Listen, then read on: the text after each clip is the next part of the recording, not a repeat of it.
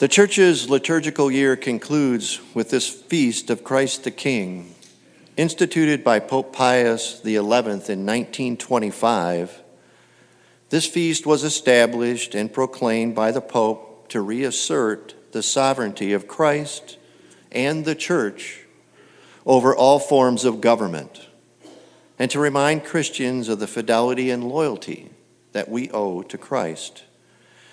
The feast was also a reminder to the totalitarian governments at the time of Mussolini, Hitler, and Stalin that Jesus Christ is the only sovereign king.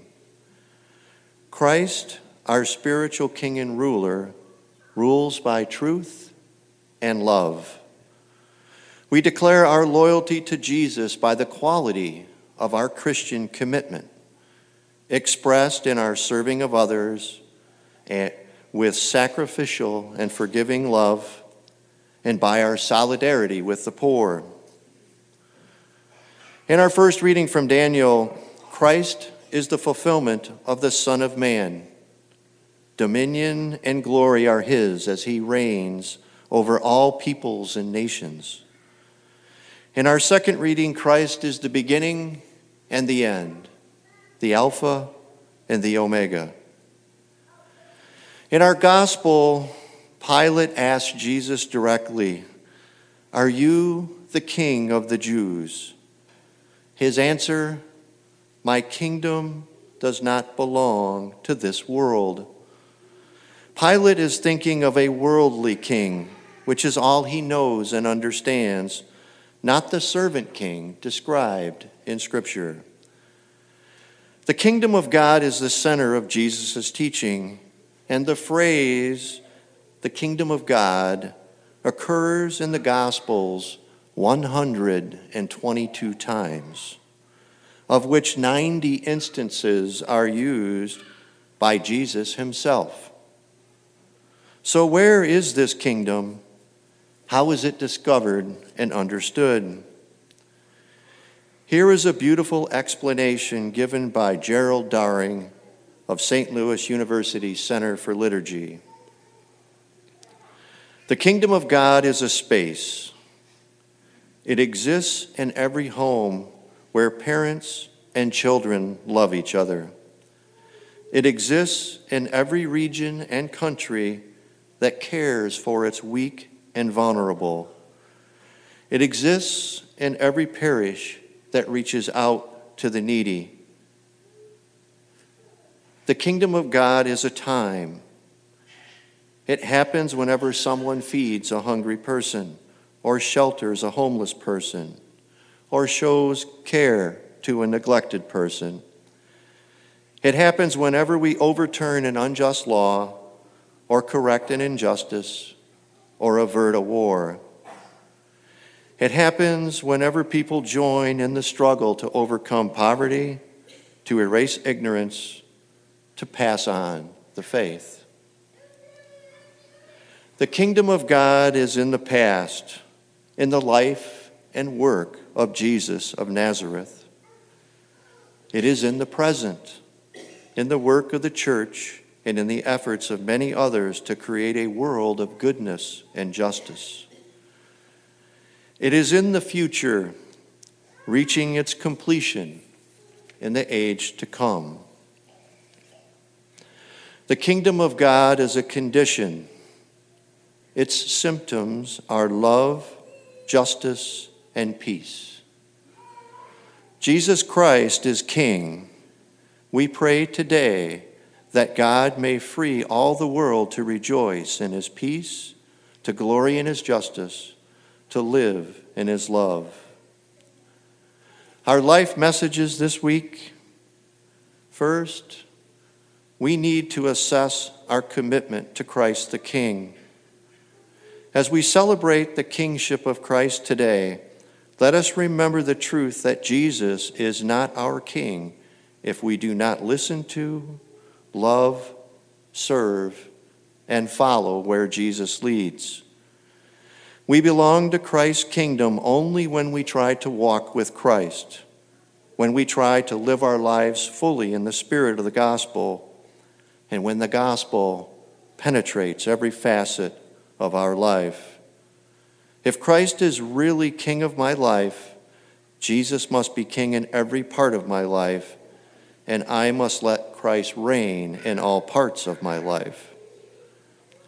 We become Christ the King's subjects when we sincerely respond to Jesus' loving invitation, "Take my yoke upon you and learn from me, for I am gentle and humble in heart." Second, we need to give Jesus control over our lives. Today's feast of Christ the King reminds us of the great truth that Christ must be in charge of our lives, that we must give Jesus sovereign power over our bodies, our thoughts, our hearts, and our will. In every moral decision we face, there's a choice between Christ the King and Barabbas. And the one who seeks to live in Christ's kingdom is the one who says, "Thy kingdom come, thy will be done, on earth as it is in heaven." Let us ask ourselves this question: what does Jesus, my King, want me to do or say in this situation? Are we praying each day that our King will give us the right words to say to the people we meet that day, words that will make us true ambassadors of Jesus? Third, we need to follow Christ the King's lesson of humble service to the truth. Christ has come to serve and to be of service to others. Hence, we are called to Christ's own service, service to the truth. The truth to which Jesus bears witness by his life and teaches us that God, his Father, is also our loving and forgiving Father. So we are all his children, forming one body. Whatever we do for his children, we do for our King. For we are called to be a people who reach out to embrace the enemy and the stranger, a people called to glory and diversity, a people called to offer endless forgiveness, a people called to reach out in compassion to the poor and to the marginalized sectors of our society, a people called to support one another in prayer, a people called to realize that we are not called to be served, but to serve. In other words, servant leadership is the model that Christ the King has given us. My brothers and sisters, Christ's kingdom is not of this world, and neither is his peace. In today's gospel, Jesus states, "For this I was born, and for this I came into the world, to testify to the truth." To which Pilate responds, which is not in today's reading, "What is truth?" This is the crisis in our secular world today.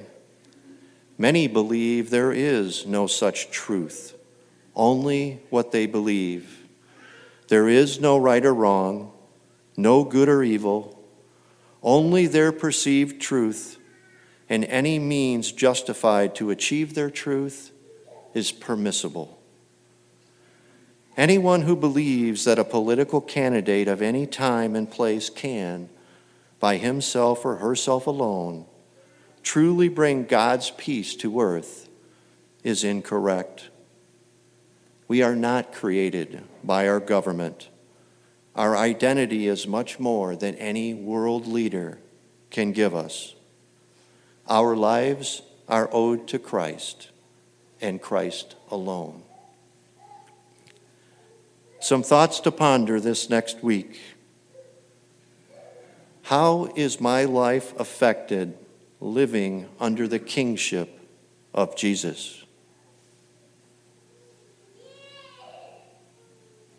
Do I give Jesus control over my life? What role does commitment to truth have in my spiritual life? And as my brother knights say, Viva Cristo Rey. God bless you.